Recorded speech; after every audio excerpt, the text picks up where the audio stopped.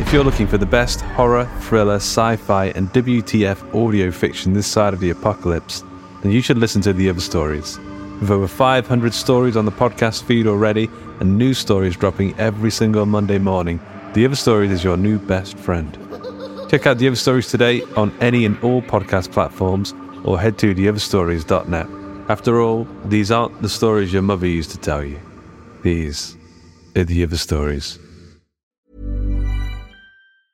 When you're ready to pop the question, the last thing you want to do is second-guess the ring. At BlueNile.com, you can design a one-of-a-kind ring with the ease and convenience of shopping online. Choose your diamond and setting. When you find the one, you'll get it delivered right to your door. Go to BlueNile.com and use promo code LISTEN to get $50 off your purchase of $500 or more. That's code LISTEN at BlueNile.com for $50 off your purchase. BlueNile.com, code LISTEN. Even when we're on a budget, we still deserve nice things. Quince is a place to scoop up stunning high-end goods for 50 to 80% less than similar brands. They have buttery soft cashmere sweaters starting at $50, luxurious Italian leather bags, and so much more. Plus, Quince only works with factories that use safe, ethical, and responsible manufacturing. Get the high-end goods you'll love without the high price tag with Quince. Go to quince.com/style for free shipping and 365-day returns.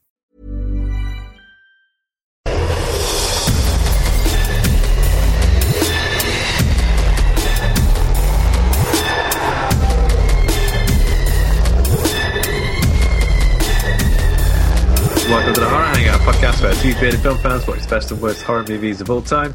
My name is Luke Condor with a K, and I'm joined by my regular co-host, Mr. Ben Errington. How the devil are you, Mr. Ben Errington? I'm good, man. How the devil are you? I'm good. No, had a little think. So yeah, we won the quiz last week. I feel like I was doing really well until the last question again. Yeah, I feel like I started off quite badly again. I feel like that's kind of my thing. I need to start off quite badly. I think it's speed round. I kind of panic a little bit. My brain goes all over the place. When I'm given a couple of seconds, yeah, and there's no timer, I feel a lot more relaxed. I spend my brain energy points early on. Like those speed rounds, I get hyper focused, but then I'm just tired afterwards. Well, considering we had to essentially work as a team, that means we're the perfect team if you're good at those. And yeah, tag team. I start tag team, mate. Bloody yin and yang, mate. Have we got any horror news? Yeah, we've got some horror news. I was thinking, are we fit on the ground for horror news? But then I remembered a couple of big stories. So the first one is that Universal are bringing the Wolfman back to life with Ryan Gosling attached to the star. What I like about this is that on every news story I've seen, the picture of Ryan Gosling is a screenshot from The Nice Guys. And I can only imagine what a crossover between The Nice Guys and the Wolfman. That'd be great. Like I feel like I want to see it. So yeah, obviously we got 2010's The Wolfman with Benicio del Toro in the role. Did you see that? I want to say yeah, but I'm not too sure. I can't remember. I'm pretty sure I saw it, but I don't remember anything about it. So it looks as though the Dark Universe stuff is completely gone, which I think we knew anyway, and then they're just doing new spins on it. So whether it'll be a modern spin on it, like Ryan Gosling in 2020 turning into a Wolfman, could be interesting. I want to see, now you said it, I want to see Shane Black do a paranormal investigator type show with The Nice Guys. Oh wow, sort of people. Yeah, seeking that out would be cool monsters and shit, like a X-Files Monster of the Week, but with Nice Guys. with the Nice Guys, Russell Crowe and Ryan Gosling. I feel like I would watch Ryan Gosling in anything. So no matter which, it's fantastic. I wonder if he'll be playing the piano in it, like in La La Land. Yeah, well, maybe. Maybe if he'll transform while playing the piano. Yeah, that bluesy jazz Wolfman. I'd go for that. Yeah, Howlin. What's his name? Howling James Wolf. No, there's a blues man called Howlin something. Howlin. I'm sure Jones. there is. Howlin Thomas. I don't know. Anyway, so apparently Corey Finley is being attached as has been linked to be directing it. He directed something called Bad Education. I've not seen that. Okay. It was like a. And apparently, the film is based on a pitch from Gosling himself, who at one point was going to direct, but maybe they've gone. Come on, He did. man." He did Lost River, right? Yes, Which I've not seen. Yeah, I've seen that, and it's pretty out there, pretty nuts, quite Lynchian. I remember. Interesting. I'll watch Interesting that. indeed. Yeah. Okay, got something else for you. Go on. So someone called Elizabeth Claveter has been set as a showrunner for a Silence of the Lambs sequel series called Clarice. I don't know if you know anything about this. This is actually the first I've heard about it. What? A Silence of the Lambs sequel series? Wait, called Clarice. Yeah. was Clarice one of the? Oh no, I'm getting mixed up with Silent Hills there. Yeah. Silence of the Lambs, you said. Oh yeah, the Lambs. Yeah. Okay. Yeah. I'd rather see more Hannibal, I think, than Silence of the Lambs TV show. So apparently, Clarice is set in 1993, a year after the events of Silence of the Lambs. The series is a deep dive into the untold personal story of Clarice Starling. When was Hannibal, the movie, set? When was that? Like Silence of the Lambs. Oh. Well, no, Hannibal, when what's her name? Julianne Moore played Clarice. Oh, I don't know. And didn't even attempt to do the Southern accent. Or I think she might have done at the start, and then she gave up halfway through.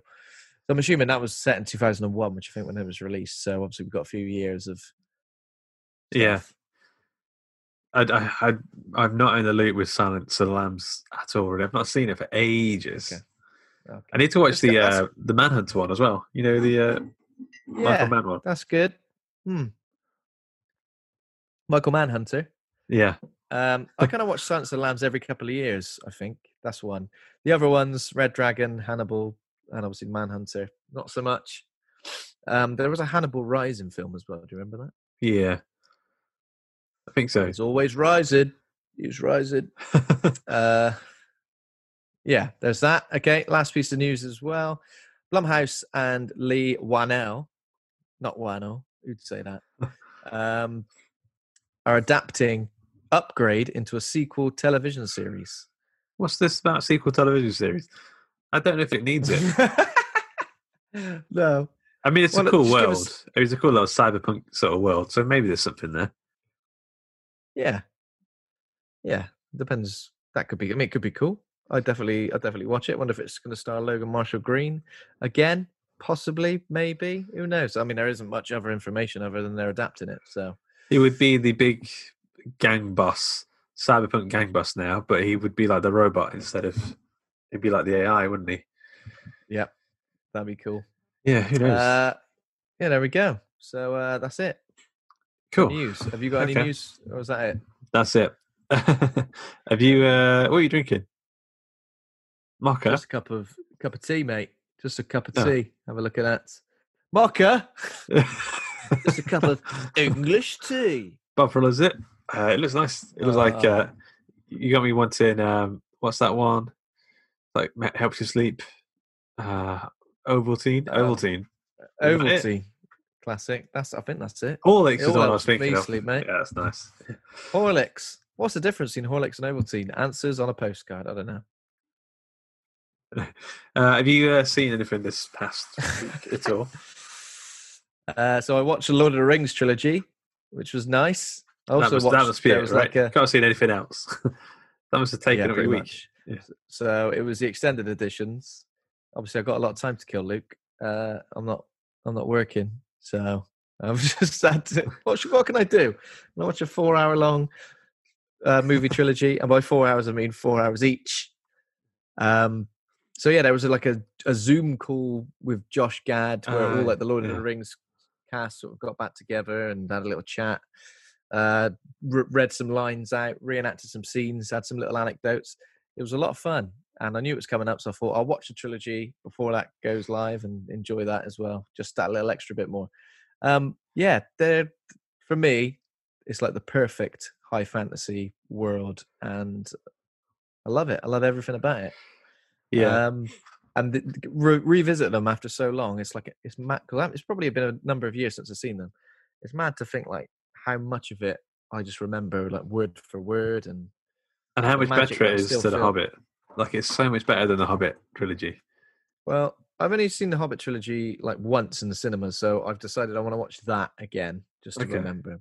But yeah, as far as I remember, it's nothing in comparison. But Jesus Christ, this is just sheer perfection. Just a soundtrack, like the Howard Shore score. Yeah, It's just unbelievable, and everyone involved is awesome. So yeah, it's cool. That's as far as I can go. It's weird to think that we're part of the generation. I think we were quite young, probably like 12 or something when the first one came out. My dad was saying like he's been waiting for a film adaptation since he was a kid.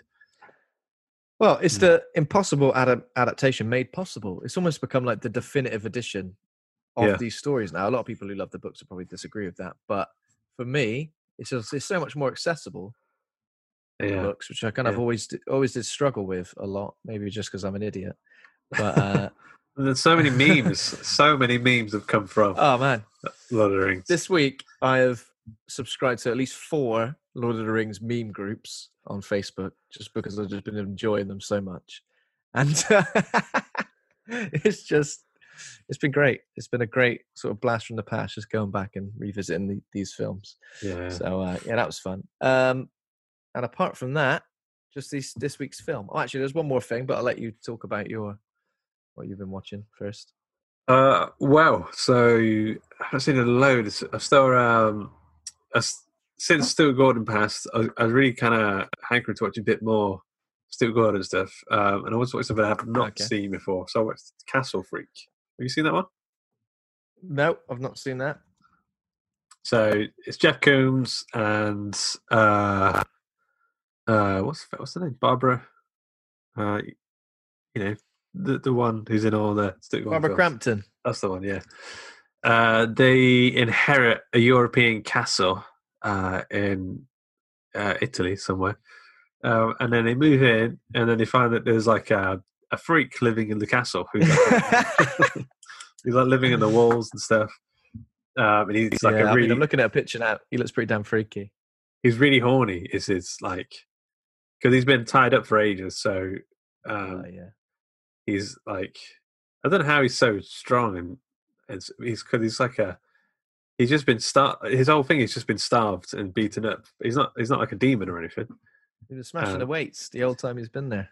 Yeah, pumping up those guns. Pumping up those guns. It's pretty good. It's not my favourite Stu Gordon film. Nowhere near is sort of camp and fun, but it's well worth a watch. It's got that the Full Moon films always seem to have a similar sort of soundtrack. It's difficult to explain, but you'll know what I mean if you watch it. It dates it to around early 2000s, late 90s, early 2000s a lot. But what else? I watched Q, the Winged Serpent. Oh yeah! Oh wow! I've not seen that for. I don't think I've seen that for well over 10 years.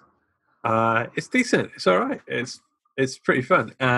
So it's about what is like ritualistic killings going on in Brooklyn. They're trying to raise an Aztec god who is what's his name, Quetzalcoatl or something like that, and he's this giant winged beast who is in the Chrysler Building, and he's going around sort of ropey looking animation. Is it like stop motion animation a bit? Yeah, but part of the filming they so normally first kind of things you speak to the effects guys and you say, right, this is how we're going to shoot it, and they'll say, no, move this there so we can do this there. It's like a collaborative effort. And this Larry Cohen had shot it all and then said, put the I've already done it, so you're just going to have to slot it in. And I think you can kind of tell. But isn't the serpent like a bit gummy, if I remember? Got no teeth. He's got a beak. He's got beak in it, It's beak and a tongue. It's cool. It's a lot of fun. There's Michael Moriarty. He's in a lot of Larry Cohen films. He makes it. He's so fun. He's a sort of jazz, blues playing, a bit like Ryan Gosling. Blues jazz playing. Small-time crook who finds the Q and he like lures some gangsters into it and he's like shouting, "Eat him!" I remember it being absolutely nuts. I remember It is being pretty nuts. properly nuts. At the same time as this, there's like a cop procedural sort of thing going on, and with all the killing, that ritualistic human sacrifice killings, where they're taking people's hearts out. David Carradine as well, isn't it? The police Yeah, officer. yeah. It's good. It's pretty good. It's a lot of fun. I would definitely like to watch that again, just to remember. Yeah. Okay. The only other thing I saw is Sinister for the first time. I've never seen that for the first before. time. Okay. For the first time, yeah. I don't know why. I think from everything I saw, I heard a lot of good things about it, but from everything I saw of it, it just looked like another one of those generic modern horrors. I mean, it is to some extent, I think. Yeah. I mean, I think that's pretty much what I'm going to say, is that it is pretty generic. It's got quite a thin plot that it didn't seem to really go anywhere. It's kind of just a series of linked vignettes. Yeah. It's also got Mick from Slipknot in it. Yeah, exactly. That's the first thing. It's like a cross between Mick. It's a cross between Mick and Jim Root from Slipknot. Yeah. It's a bit predictable. I mean, I kind of like some bits about it. Like the soundtrack's a bit eerie. Soundtrack's great, I think, especially in the found footage snuff film bits. It's so eerie. Yeah, and like the end credits as well. It's quite 9 Inch Nails. I find the soundtrack. You know, like a lot of the industrial sort of percussion-y stuff that they kind of do, like instrumental stuff between, well, probably Trent Reznor and Atticus Ross. It sounds a bit like that as well. I don't actually know who did the soundtrack. But you used to listen to it a lot. Yeah, but I mean, like the lawnmower bit, and a couple of other snippets. Like there's just some genuinely good, genuinely scary bits in it. But I hate the end. Like it's got one of those ending shots, like an Ooga Booga shot at the end. Yeah, bit Ooga Booga. I thought Ethan Hawke had a lovely cardigan on. And he also had some nice glasses on a string, which I think always lovely.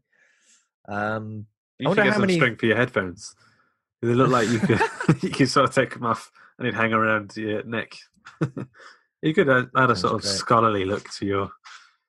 I don't need that, mate. I don't need to up the scholarly look. I'm already. You need to down it, if anything. Yep. Down it.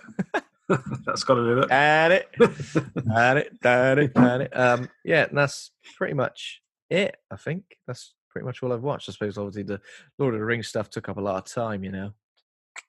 Yeah, of course. Yeah. There and back again. So, and then it was just Triangle. Yeah, Triangle. Which, have you ever seen this film before? Yeah. Yep. I've seen this before.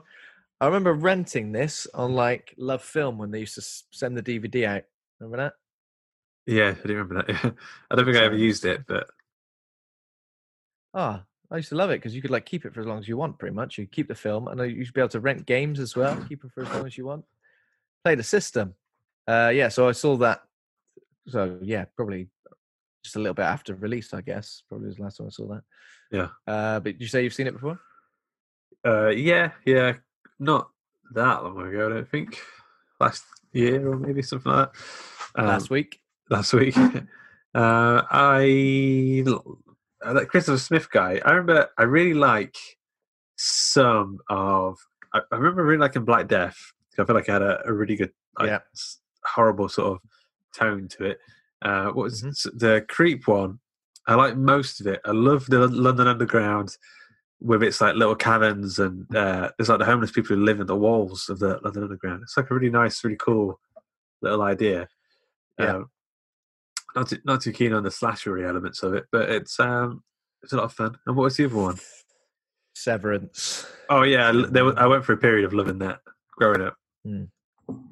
Yeah, I've not seen that for years either. I don't think I've seen Creep before. I don't think I've seen Black Death. So Severance. Is Danny Dyer in Severance? Have I imagined that? Yeah. It came around out. I want to say Shaun of Dead-ish sort of time, or on that wave. Yeah, definitely. Of sort of comedy horrors. It's got a vibe like of that team building thing, isn't it? Yeah, it's got Andy Nyman in it, who's fantastic. Just about anything he's in. Cool. So this is okay. I'll read out a little bit about it. So Triangle is a 2009 psychological horror film written and directed by Christopher Smith and starring Melissa George and Michael Dorman. George portrays a single mother who goes on a boating trip with several friends. When they're forced to abandon their ship, they board a derelict ocean liner where they become convinced that someone is stalking them. Yeah. Okay, so who we got? Yeah. Melissa George is Jess. Melissa George. She's from Home and Away, or one of those neighbours, or something like that. I think she's been in quite a few things now. I recognise her face. Michael Dorman as Greg. Michael Dorman as Greg. So Michael Dorman is the brother in The Invisible Man, the new Invisible Man film. Yeah. Pop that one as soon, and then I don't recognise. Oh yeah, Liam Hemsworth is in it as well. So Chris Hemsworth's brother. He's got like I guess it's quite a big part. And I don't recognise many of the other people in it. The only thing I'd say about this film is, I mean, it's better than this film, but it's very similar. I've seen Time Crimes. Yeah, I do know. I know a lot about Time Crimes, but I don't know if I've actually seen it. Well, I don't want to spoil it, but I know that there's like some obviously spoilers for Triangle and Time Crimes coming up, like time loopy stuff, right? Yeah, but even to the point where there's like they're being stalked by a person with a bag on their head. Yeah. I might. Do you know what? I might have seen it. I always get confused with something else. There's another like sort of low budget time travel film, isn't there? Primer. Yeah. Primer's great. Yeah, that's what. Yeah. I always get confused with that. So I think I've seen Primer and not Time Crimes. Okay. Yeah, Time Crimes isn't as serious as that. There's some Predestination. Have you seen that one? Mate, Ethan Hawke. That's a good one. Like, not many people have seen that one, I don't think, and it's pretty great. No, I've not seen that one. Don't want to spoil that. Only 2014. Interesting. No, not seen that. This is a weird one because it's like a British-Australian production. Set in America. And it's set in America, but it's all shot in Queensland, Australia, right? Yeah, and it does kind of look like Queensland, Australia. Someone in the Facebook group pointed that out. Yeah, why can't they just go, it's in Queensland, Australia? Well, why does it need to be Florida? Here's why. Where's the Bermuda Triangle? Bermuda. Where's Bermuda? Is that in the Florida Keys? For the sake of this argument, I'm going to say it is. I think they named it that because they were like, it's the Bermuda Triangle. But they never mention the Bermuda Triangle in any way, did they? So that you're correct. You're correct, Lou. Go on, enjoy that. So yeah, Florida. It's like off the coast of Florida, and then Bermuda and Puerto Rico. And it's like the triangle. I mean, they could have got away. I mean, the only thing it's called triangle is the boat. They could have got away with it, unless they're trying to tap into that Bermuda Triangle market. That's some hot. That's a hot dollar. That is. People are loving that. Yeah. What's this film set? Queensland, Australia. Oh. Not interested. Bermuda Triangle. Get me a ticket. Yeah. People love the Bermuda Triangle for some reason. Yeah. So, but it looks very Australian, and then I think you've got all the Australian actors in there as well. So it's a bit like we know. Yeah. We know. Who you're trying to fool. So. Okay, so this is a timey-wimey story. We've got it doesn't. So the first time I watched it, I was like, "This is pretty tight." It all kind of works. This time I watched it, I was like, "No, that doesn't quite work." I picked up a couple of bits that kind of unspooled the entire thing, and I was like, "Well, if that's the case, this whole thing doesn't work." I'll tell you about it when we get to them. But so it starts with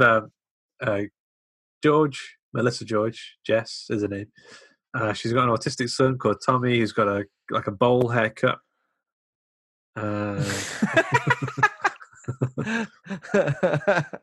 Yeah, it's a pretty solid bowl haircut. Solid bowl. He looks like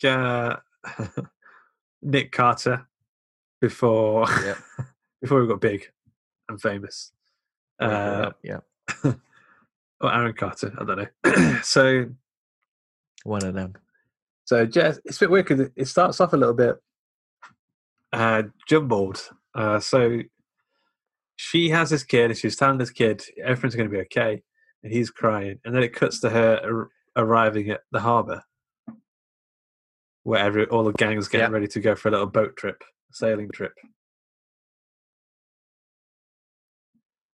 Yeah. And she like hears the doorbell ring, right? Oh yeah, but there's no one there. Yeah, okay. Yeah, there's no one there, and she sort of shouts over to her neighbor and says, like, "Hey, did you see anyone at the door?" But this is a bit, obviously, what's portrayed here is that she's obviously a bit frustrated, but essentially she seems to be shown as a good mum. Yeah. Someone who's obviously a single parent, and she's got an autistic son, so the struggles of that, the frustrations of that in a few short scenes. Yeah. So it's good when we revisit this later. But for now, yeah, that's what we'll say. And then we're kind of introduced to everyone pretty quickly as they're getting on a boat in the harbor in Florida. Yeah, in Florida. Definitely in Florida. They start to sail out, and we get some impressions that Jess was being a bit not forthcoming of where her child is, because she said she dropped him off at school, but it's Saturday, so people are a bit worried about that. She's acting a bit strange. She sleeps. She doesn't remember stuff. She looks a bit shell shocked. Yeah, doesn't she? She's a bit like, oh God, Jesus Christ! Like she's woken up and but she's not quite awake yet. She hasn't had her coffee. She's just wandering around aimlessly. People are trying to talk to her. She's just like, oh, what? Yeah. So there's a guy named Greg who's got a boat, and his friends Sally and Downey, who are like married. They bring along a young lady for him to potentially get it on with. Her name's Heather, and there's a weird sort of subplot that Greg's got like this guy named Victor, who's played by Liam Hemsworth, who's like a runaway teen living with him. Oh yeah. They kind of go, "Why have you got an 18-year-old boy living with you?" And I'm like, first of all, Liam Hemsworth's not 18; he's about 35. Second of all, yeah, what have you got an 18-year-old boy living with you for, Greg? Bit weird. Greg. Yeah, just Greg. What can you expect? So as they're out, but we get the impression that Greg likes Jess quite a bit. But she doesn't seem like she's. Later on, we'll find out that she's been through a lot, but she doesn't seem like she. I think maybe she's forgetting stuff by this point, or she's completely forgotten. Talking about cardigans again, Jess has got a lovely cardigan on, and it looks like quite a chunky knit. And all I can think is they're out on the boat in Florida. That's a chunky knit, mate. That's a chunky knit. That's good. You're going to be sweating. Armpits going to be drenched. Yeah. So whilst they're out sailing, Greg knows exactly what he's doing, especially Liam Hemsworth. He's running around the boat, spinning stuff around. I mean, maybe he doesn't know what he's doing. Maybe he's just so pretended.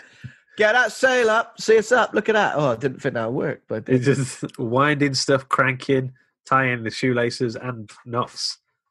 Yeah, climbing. He's a good skipper. Can we call him a skipper, or is that the? I think Greg's a skipper in the boat. Yeah, that's right. He's the boy, the second in command boy. I think a boy. I don't know what's. They're just what float in the water, aren't they? Yeah, that's right. Got that mixed up again, haven't I? Bloody hell. So at some point there's a big storm, and it comes out of nowhere. It's like a demonic-looking storm, CGI, very CGI storm. There's some dodgy CGI in this. Like there's some bits later on with. Well, I mean, we'll come to that, but there's some bits where it just looks like things have been plonked on, to the screen. Oh yeah, that looks real. Yeah, why not? Why not? So the storm comes and it completely wipes them out. Like it explodes the boat with, implodes it with water, flips it over. One of them, the girl, just before. Greg tries to radio the Coast Guard, doesn't he? And we get he picks up like a distress signal where like some woman is saying, "Oh my God, please help! She's killing everybody!" And Greg's like, "Just get the Coast Guard on the line, please. We need your help." Shut up. Yeah. The boat flips up. What's her name? Heather, is it? She's gone. Yep. No idea where she's gone. She gets like sucked out the window, doesn't she? Yeah, who knows? She could have made it back. She's she's she all right. could have landed She on made it out. a banana boat somehow. Who knows? Yep. And, Who knows? Then, so they're on top of the boat. It's capsized. It's like the storm's gone. It passed through in a matter of moments. I'd be annoyed, wouldn't you, if I was the owner of that boat? Like, how much did that boat cost? And you'd just be like, that storm has literally turned up for 10 seconds, 30 seconds, ruined my boat, and fucked off. And there's like the fin, whatever you call that, underneath the boat, stick it up now. And it's like, oh, that's why it's called Triangle. It's boat. Yeah, exactly. This is a bit where we see a lot of shots of them on the upturned boat, and they look very painted on. Yeah, plonked on. I mean, I don't think it's a huge budget film, is it? It looks. No, I think it's quite a small budget. Well, actually, here we go. 12 million the budget was. So not the box office. 1.3 to 1.6 million.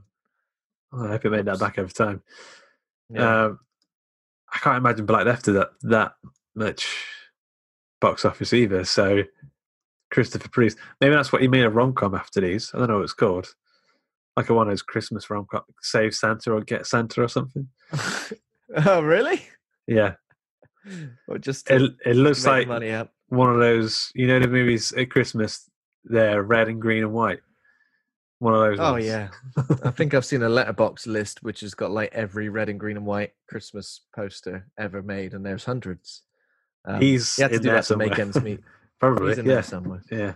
And it's going to be about a husband whose wife has died, and he has forgotten the meaning of Christmas, but then he meets some woman and her kids, and his kids help them get together, and the spirit of Christmas is found. Yeah. That's it, mate. We should make one. Let's make one. I don't know where we're at. So, okay, so the big boat comes. They're like lost, and they're sort of waiting, and they're getting very hot, especially in that tight knit. Although maybe she's taking it off now. I don't know. Maybe. Yeah, it's like the big boat is a big stonking cruise ship, isn't it?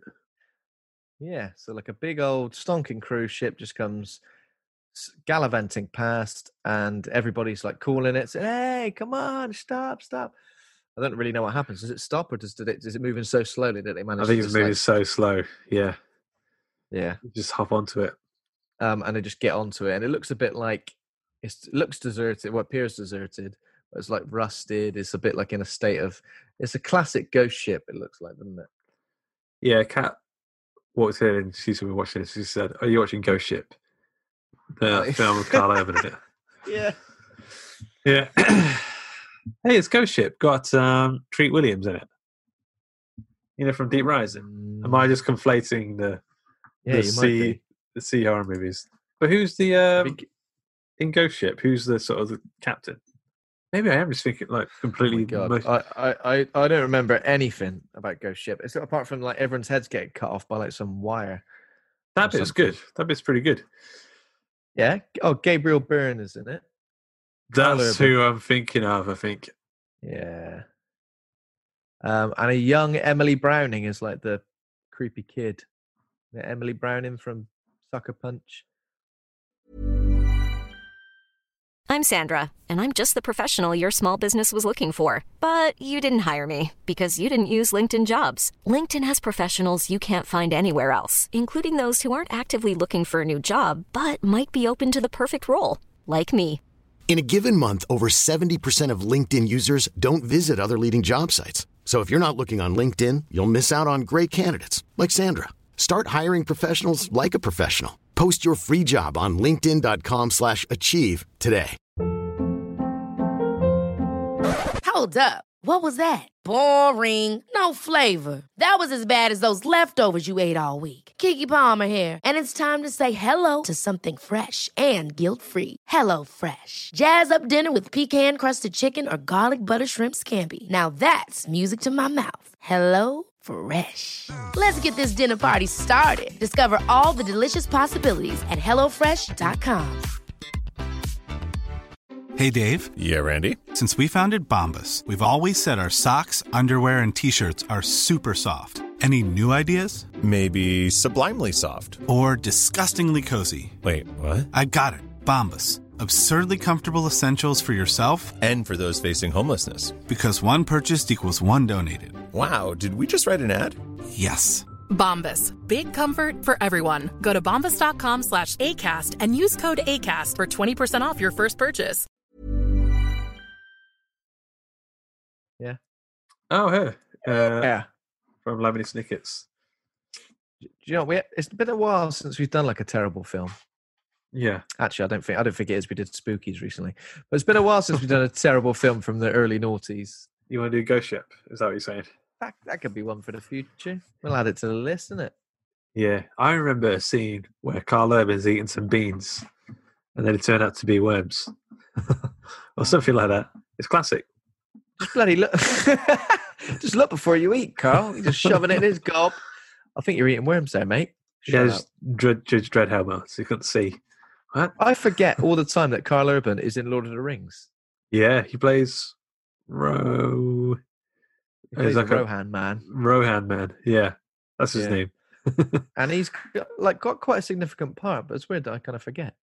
He's in tons of stuff. Sorry, Carl. Let's get his filmography up because he's in a lot, I'm sure. And then I don't know when his turning point was. I think it maybe was around Dread, where people were like, oh, because he's in Dune. People started taking him seriously. Oh, maybe Star Trek, because he played that character in Star Trek. Johnny, Scotty. Scotty. He's in Xena, Warrior Princess. Yeah. He's Riddick. He does some... Oh, yeah, he plays the big bad guy in Riddick. Or no, not the big bad guy, but the one that comes around to the good... a bit shorter. Oh, right, okay, so he's in the Chronicles of Riddick. He must be the main bad, and I think in Riddick he's got a smaller part. He's in A Born Supremacy. Oh, he's in Pathfinder as well. That's a pretty cool little Viking movie, right? He's done a lot, I think, is the point. Yeah, that's the point you're making. He's done plenty. And obviously The Boys, which hopefully the second series is coming out sometime soon, maybe. Yeah. He hasn't done Triangle yet. He's not in Triangle, but he is in Ghost Ship, which is a bit similar to this film, I guess, because it's Ghost Ship. So they all get onto the ocean liner, which I think is called Aeolus. Aeolus, yeah. Aeolus, which apparently means quick, nimble in Greek mythology in some ways, maybe. Yeah. So they kind of like find a room full of like fresh food in a dining room. As they're walking around, Jess is like got major deja vu. She's like, I've definitely been here before. And of course everyone's like, what are you on about? We're in the weirdest possible situation, and you've been here before. She finds the keys up in there, and then she's like, "These are my keys," and they're like, "Nah." Yeah, look at this. It's got a picture of my son on this. Is that on her keys or something? It's all a bit mad, but I think everyone's kind of just like she's off a rocker. Yeah. Well, I think they think she's experiencing shock or. This film is one of those things where, as I'm watching it, I mean, this will come more apparent later on.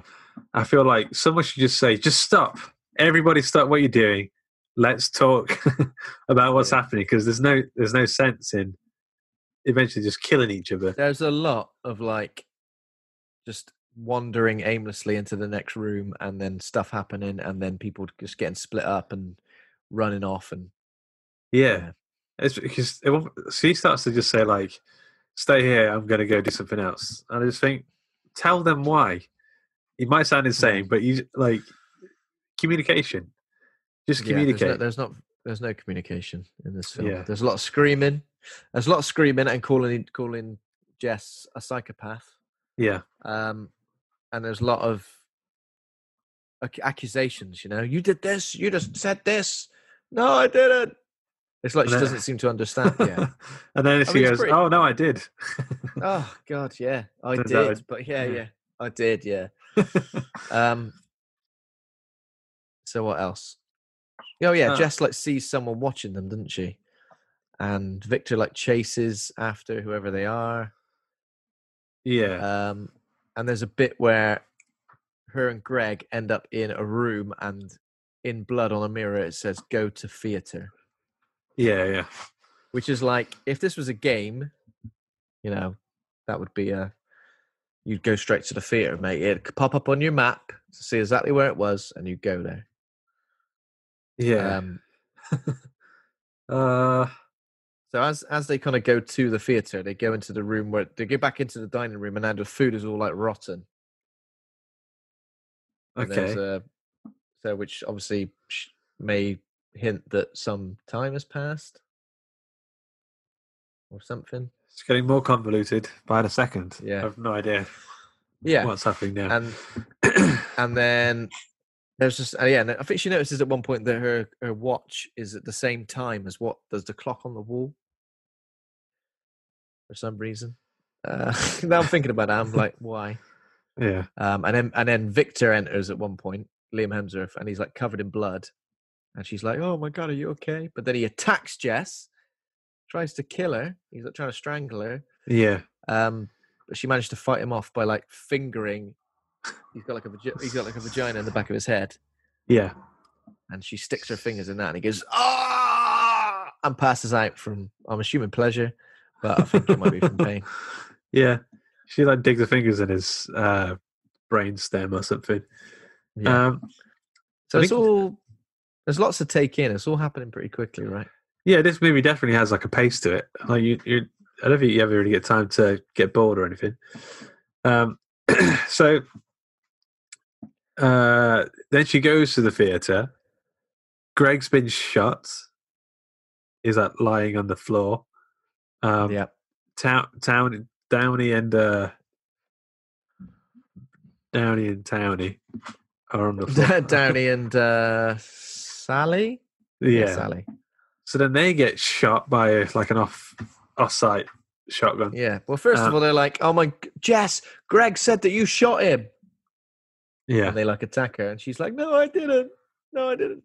Yeah. And then we see like a baghead person wearing like a blue boiler suit, just up on a balcony, shooting. She's got like is it like a shotgun or a rifle? It's a shotgun in it, I think, because she has to do a barrel. Plop them in. Yeah. Plop them in. Yeah, so then, I mean, they're running around. She gets attacked by the baghead person. There's like a moment where the baghead person's like, "Do I shoot this person or not?" But then she goes for it. At one point, she goes, "I don't know what to do," so she like lobs the gun at her, knocks her off. Yeah. It's like she runs out of bullets at that point and just slings the gun at Jess. I mean, it was kind of obvious that this baghead person was a woman at this stage. Yeah. But that was pretty obvious. It seemed like maybe they were trying to show that it wasn't. It was just some killer man. Okay, so here's one point which I think kind of unspools the logic a bit. Jess picks up an axe that is like on the side. It's like a fire axe that's like on the wall. She takes it off. She also picks up this little wheel thing, faucet header. She like rolls it down the thing to confuse. Oh yeah. Jess. But the whole thing is this whole thing happens in a circle. The next Jess that comes along isn't going to have that axe on the wall and isn't going to have the faucet thing to throw and distract this person. So I kind of, it doesn't that unspool the entire thing, like, and then I kind of feel like, but there's only so many boiler suits, there's only so many shotgun bullets. Surely this is all going to run out, unless the ship's resetting in a way. I don't know. I think the ship's resetting. Yeah, but if that's the case, it's not consistent then, because although it's a great visual, there's a reveal of all the dead Sallys. Yeah, wouldn't that reset? Okay, I think it's resetting, but I think it's keeping. It's almost like duplicating things, like, because obviously we see sometimes when Jess loses her necklace, and it's kind of falls into a big pile of loads of necklaces. So obviously things are resetting to a degree. Yeah, but the things that sort of get left up, the things that move around the ship, kind of stay. If that makes sense. Does that make sense? I mean, I guess it would kind of make sense if anything that was on the ship before they got on reset. Yeah. But everything that they're wearing or they bring onto the ship doesn't. Yeah. So everything that kind of comes onto the ship on about their person, by the time the time loop resets, the ship kind of maintains everything that was there from the first time, including like dead bodies and stuff, right? I imagine so. It must do, because that There are would definitely make some sense. inconsistencies. Because you think if there are so many bodies in one area, obviously with the Sally thing, why aren't there more bodies everywhere Yeah. from all the different ways that Well, so she she. cleans them up, doesn't she? She starts throwing them off the deck. Oh yeah, okay. The Sally, she's like, no one's found in that. There's a million bodies up there. I'm not doing that. Yeah, the next Jess can sort that out. That's just our work, isn't it? Yeah. Just leave it for the next Jess. Yeah, that's fair. For future Jess. Yeah, or past Jess. Yeah. So she pushes this baghead Jess off the side of the boat, and she's like, kill them. It's the only way. Kill them is the only way to save them or reset the boat. Kill them is the only way to get off the boat, essentially. Because I think already we assume Jess doesn't actually care about anybody on the boat. She only cares about getting back to her son. Yeah. Or she seems to say that, at least. And at this point, I think is when she sees over the boat, she sees them from before just seeing the boat and shouting to it. And where she stood now, she saw her earlier in the film. Yeah. So it starts to loop. A lot of the moments from when he first got to the boat, we realise when he heard someone or saw something, it was her. Just the next rung along. So Jess has started to realise it's in a loop. She finds this shotgun and the boiler suits and stuff, but I don't think she figures out it's her just yet, or she's not going to do it anyway. I think she tries to. So she sees Victor, and she's trying to tell him about it, and he's like, "You're a nutcase." So she grabs him and shivs his head onto a spike. His head goes so easily onto the spike. It's like his head is made of blancmange or something. It just really just slips right on like that. Like if that was real, I'd be impaling my head on things all the time. Yeah. I would just be like, maybe he had that hole already. He already had that hole. Yeah. He already had the vagina on his head. Yeah, that's pretty nuts, isn't it? So yeah, she attempts to warn him. She pushes her onto that, and obviously then he's like, "Oh, what have you done? You're crazy." And does she just run off at this point? Yeah, she's like, "Whoops!" And she runs off. She finds him again later, and she's like, "I didn't mean to hurt you. Sorry." But then she runs off again. So as she's sort of going through this cycle, she says she's trying to change it.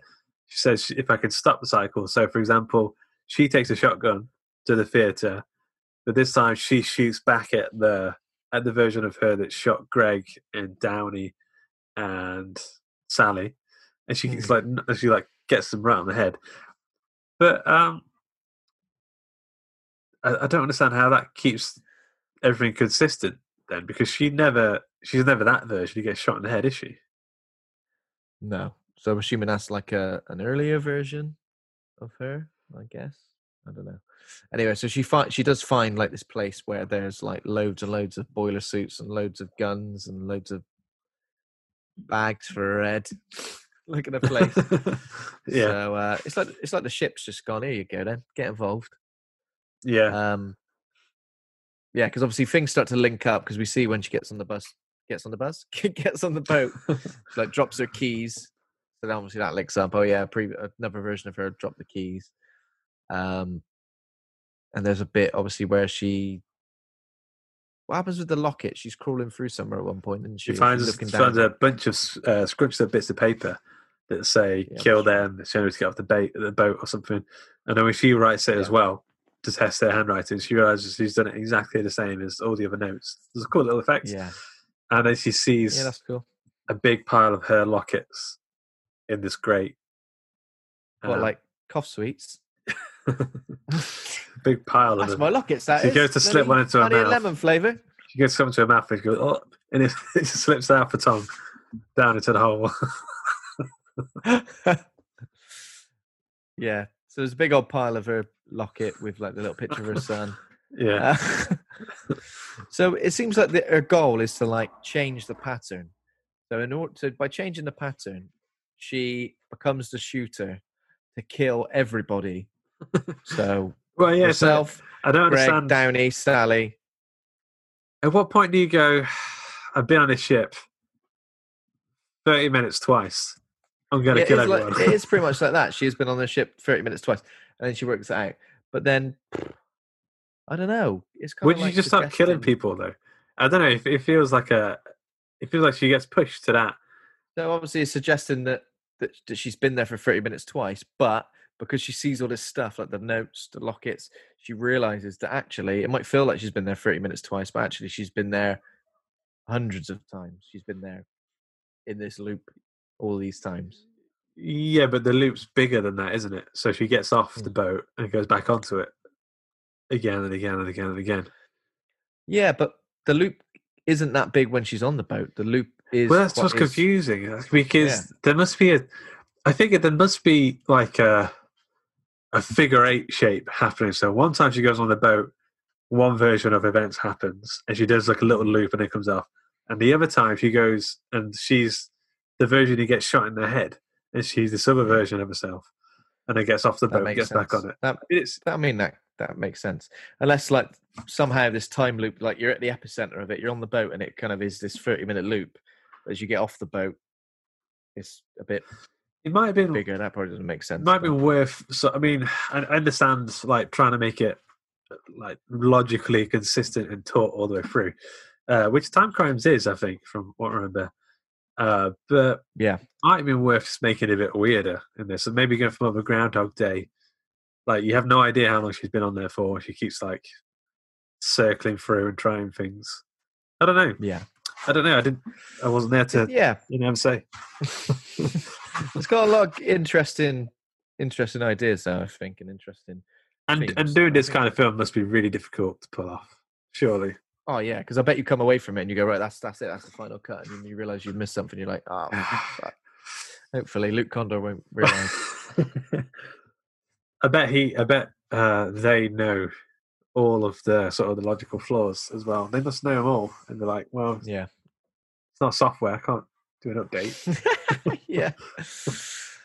Although that will happen. Eventually, fans will complain about stuff enough. It's like the HBO Max Snyder Justice League. We'll do a patch update. Justice League 2.0. That film was shit. It was the update of that film. Oh, shit as well. Devastated. Maybe. So yeah, there's a bit later where Jess chases Sally, and we see that it was Sally who sent the distress signal that was heard by Greg's boat. So obviously, like, their version of reality exists in the same version of reality as the storm, capsizing the boat and stuff. It exists at the same time in one version of reality. What do you mean? Well, like, because obviously Sally sends the distress signal and it's heard by Greg's boat, isn't it? Oh, yeah. So there is a version of events where they're alive at the same time as everybody on the boat as well. Yeah, or the signal just doesn't get to Greg's boat until that point in time. It's difficult to say. Yeah. Yeah. So when Jess catches up to Sally as well, who has been stabbed at this point, there are like dozens and dozens of Sally corpses. Sally doesn't seem as freaked out as you would be if you stumble onto a deck and there's dozens of versions of you dead. Yeah, I know what you mean. She's a bit like, rather than what the actual fuck is going on. She's like bleeding out at the same time. And she's like terrified of what's her face. And then she's like, don't worry, I'm going to save you. I'm going to make you a better. And she's like, please don't hurt me. Please don't hurt me. Too late, I've stabbed you. Yeah. Yeah. Jess is like slipping and accidentally stabbing her again. Whoops, I'm going to look after you. Whoops. Stab. Kiss. Got it. If the stab is as easy as Play-Doh man's head Hemsworth. getting squished. Yeah. And then, whoops! Oh no, Butterfingers. Damn it. Yeah, he's like a cake pop. Yeah. Got a head like a cake pop. Have you ever had a cake pop? You ever made a cake pop? Yeah. I've never Quite made nice. one, but I've had one. Quite nice, actually. It's lovely, mate. It's delicious.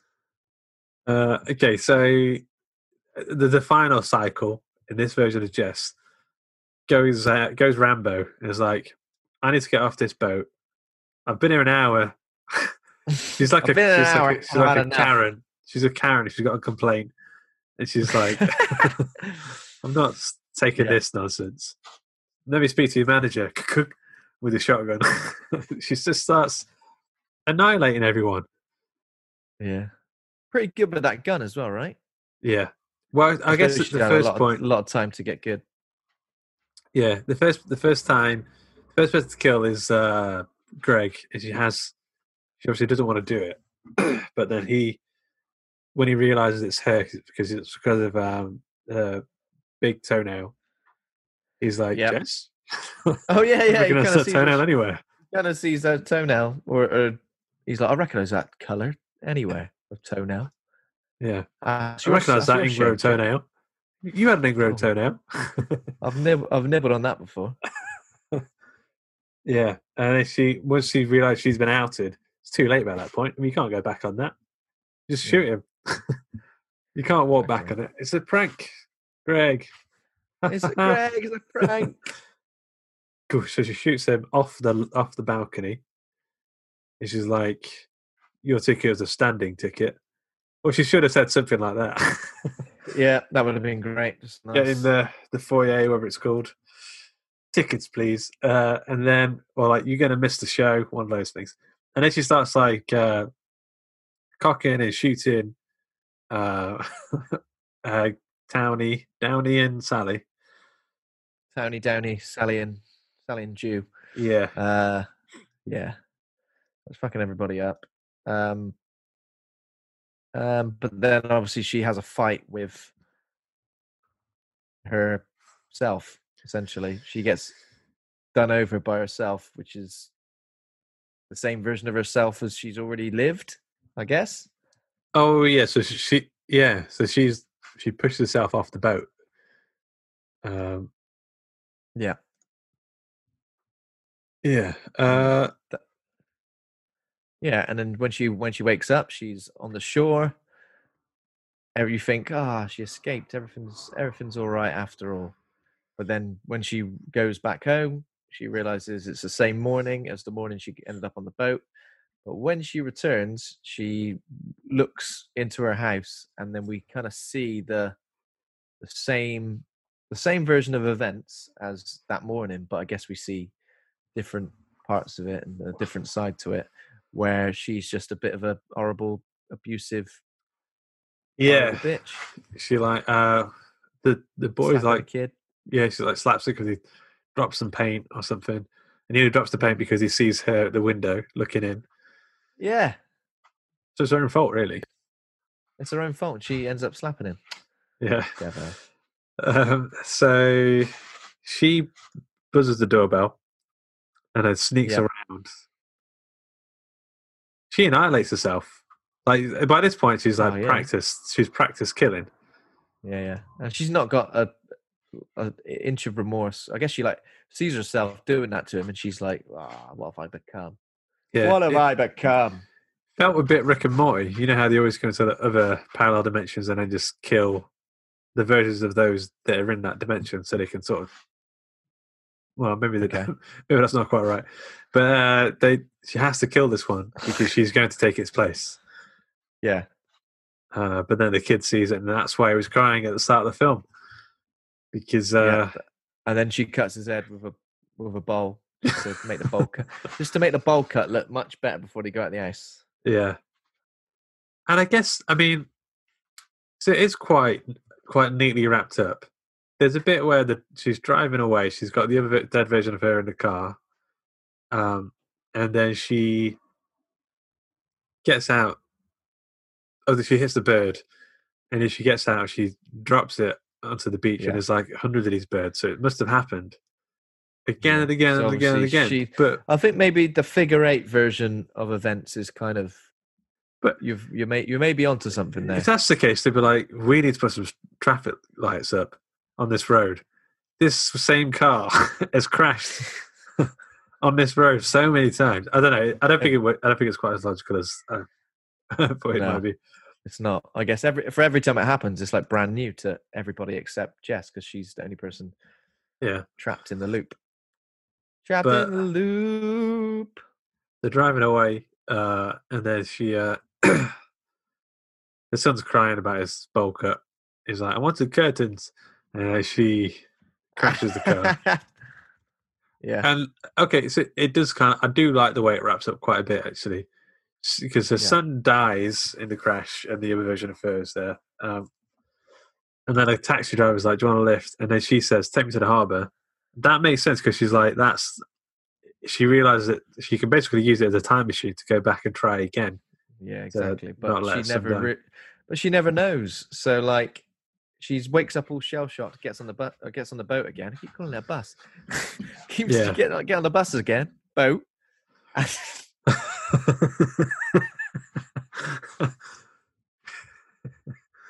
And she forgets. So it's like, she's essentially going back in time to try and save her son each time. That's her reason for this. But she's just going to get stuck forever because she ain't keeping it in her head. She needs to bloody remember. She needs to do a memento. She needs to write it on her body. Yeah. Have to do this, save the son, and then just stay home for the rest of the day. Don't go anywhere. Don't go and get on the bus. Don't go anywhere.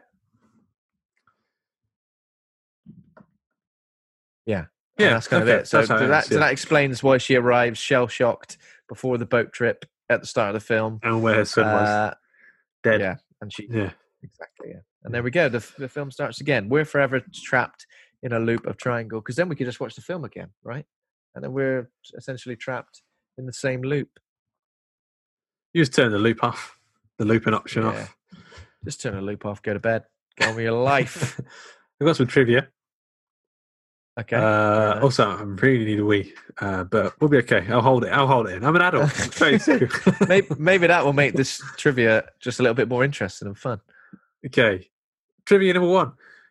The Aeolus, the ship that Jess and the others jumped to, is named after the ancient mythological Greek ruler of the what? Of the sea? Of the winds. Oh, yeah. Windy boy. It's not the sea, is it? Because that's bloody... What's his name? Persephone. Poseidon. Poseidon, yeah. Number 2. Individuals trapped... Oh, yeah, okay. So we're doing the name game, but the shape edition. So... nice. Different shapes. I'm going to say the log line of the film, and you have to say the shape. Number 1. Individuals trapped in a thing, and they cross industrialized thing-shaped rooms, some rigged with various traps designed to kill. So I had to take the shape out of the log line because it would have given it away. Individuals trapped in a thing, and they cross industrialized thing-shaped rooms. And some of the thing-shaped rooms are rigged with various traps designed to kill. It's Cube, right? It is Cube. Well done. Cube, boy. Number 3. 50 strangers facing execution have to pick one person among them to live. I don't know if you've seen this, actually, but it's a shape, so you might get it. The off chance. Not that many shapes, isn't it? Rhombus. Isosceles triangle. I don't know if I have seen this. That should be the sequel to this. Isosceles. Isosceles triangle. Isosceles triangle. Is it hexagon? Circle. It's a film called Circle, and all these people are sort of in a big circle, and you have to choose something to die. It's all right. Okay. That makes sense. Number 4. A lonely janitor stumbles upon an amphibious creature that is held in captive in a secret research facility. She develops a unique relationship with the creature. I'm pretty sure it's the shape of water. Yes. Just literally put the word shape in there just to throw me off, mate. Just to throw you off. A pentagon of water. The last one for you. If you take the answer to question 2 and times it by itself, you get Say again.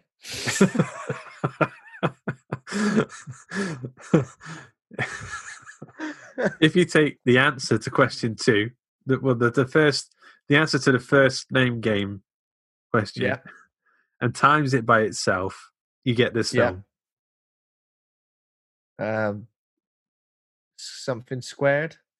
What was the second answer? Was it circle? Circle squared.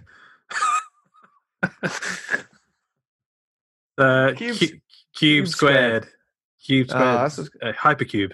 Yeah, cube squared. Cube squared. Hypercube. I like a good hypercube. Circle cube. Circle cubed. I've literally, my brain has checked out for about 10 minutes ago. Well done, you got them all right. Jesus. Okay. Oh, yes. Thank you. I'm going to go for a wee in a second, but we need to rate the film.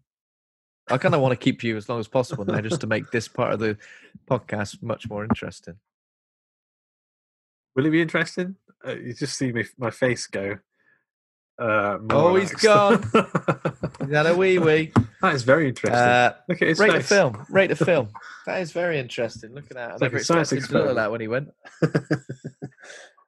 So in terms of rating, when I was watching this film, I was kind of a bit like, oh, this film's way better than I remember it being. And I was like, this is like a classic. But at the same time, after thinking about it for a little bit longer, I'm like, right, okay, there are some inconsistencies and maybe some things that I don't quite understand. Maybe that's the point.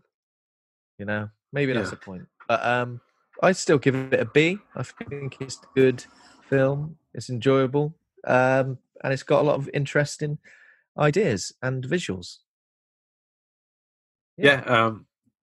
I thought the exact same thing. I think it's a pretty great film. Like it's really solid. I mean, you can sort of you can pick plot holes out there, but I mean, it's still a great film. I mean, what more can you want from this unique idea executed in a really solid way? So I was going to go with a B+. Oh, a B+. Very nice. Yeah. Very nice. Yeah, it's a good one. It's a underrated gem. Yeah, not many people have seen it, I don't think. But you should do. I think it's streaming. If you haven't seen it, go and bloody see it. Yeah. Innit? All right. Thanks for listening. Become a patron over at patreon.com/Hawk and Cleaver. Thanks to Kovac Kalman for our theme music. Thanks to Acast for hosting the show. Thanks to the listeners. If you enjoyed the show, please consider rating and reviewing. And remember to join the Facebook group, Horror Hangout Board Advisors, where we are actually just in about 20 minutes going to go play the Friday the 13th game with a few people from the group. Exactly, yeah. So everyone's always getting together, doing various things, having chats about horror films and the like. Yeah. It's a good place to be. And thanks to my co-host, Ben, for being a right dude. Thanks, Luke. I really hope you enjoy your wee. I'm going to I don't need it now for some reason. I went to the toilet, but I didn't go to the toilet. If you catch my drift. I don't know if I do. But yeah. All right. Cool, guys. Talk to you in a bit. All right, then. Bye. In a bit, so.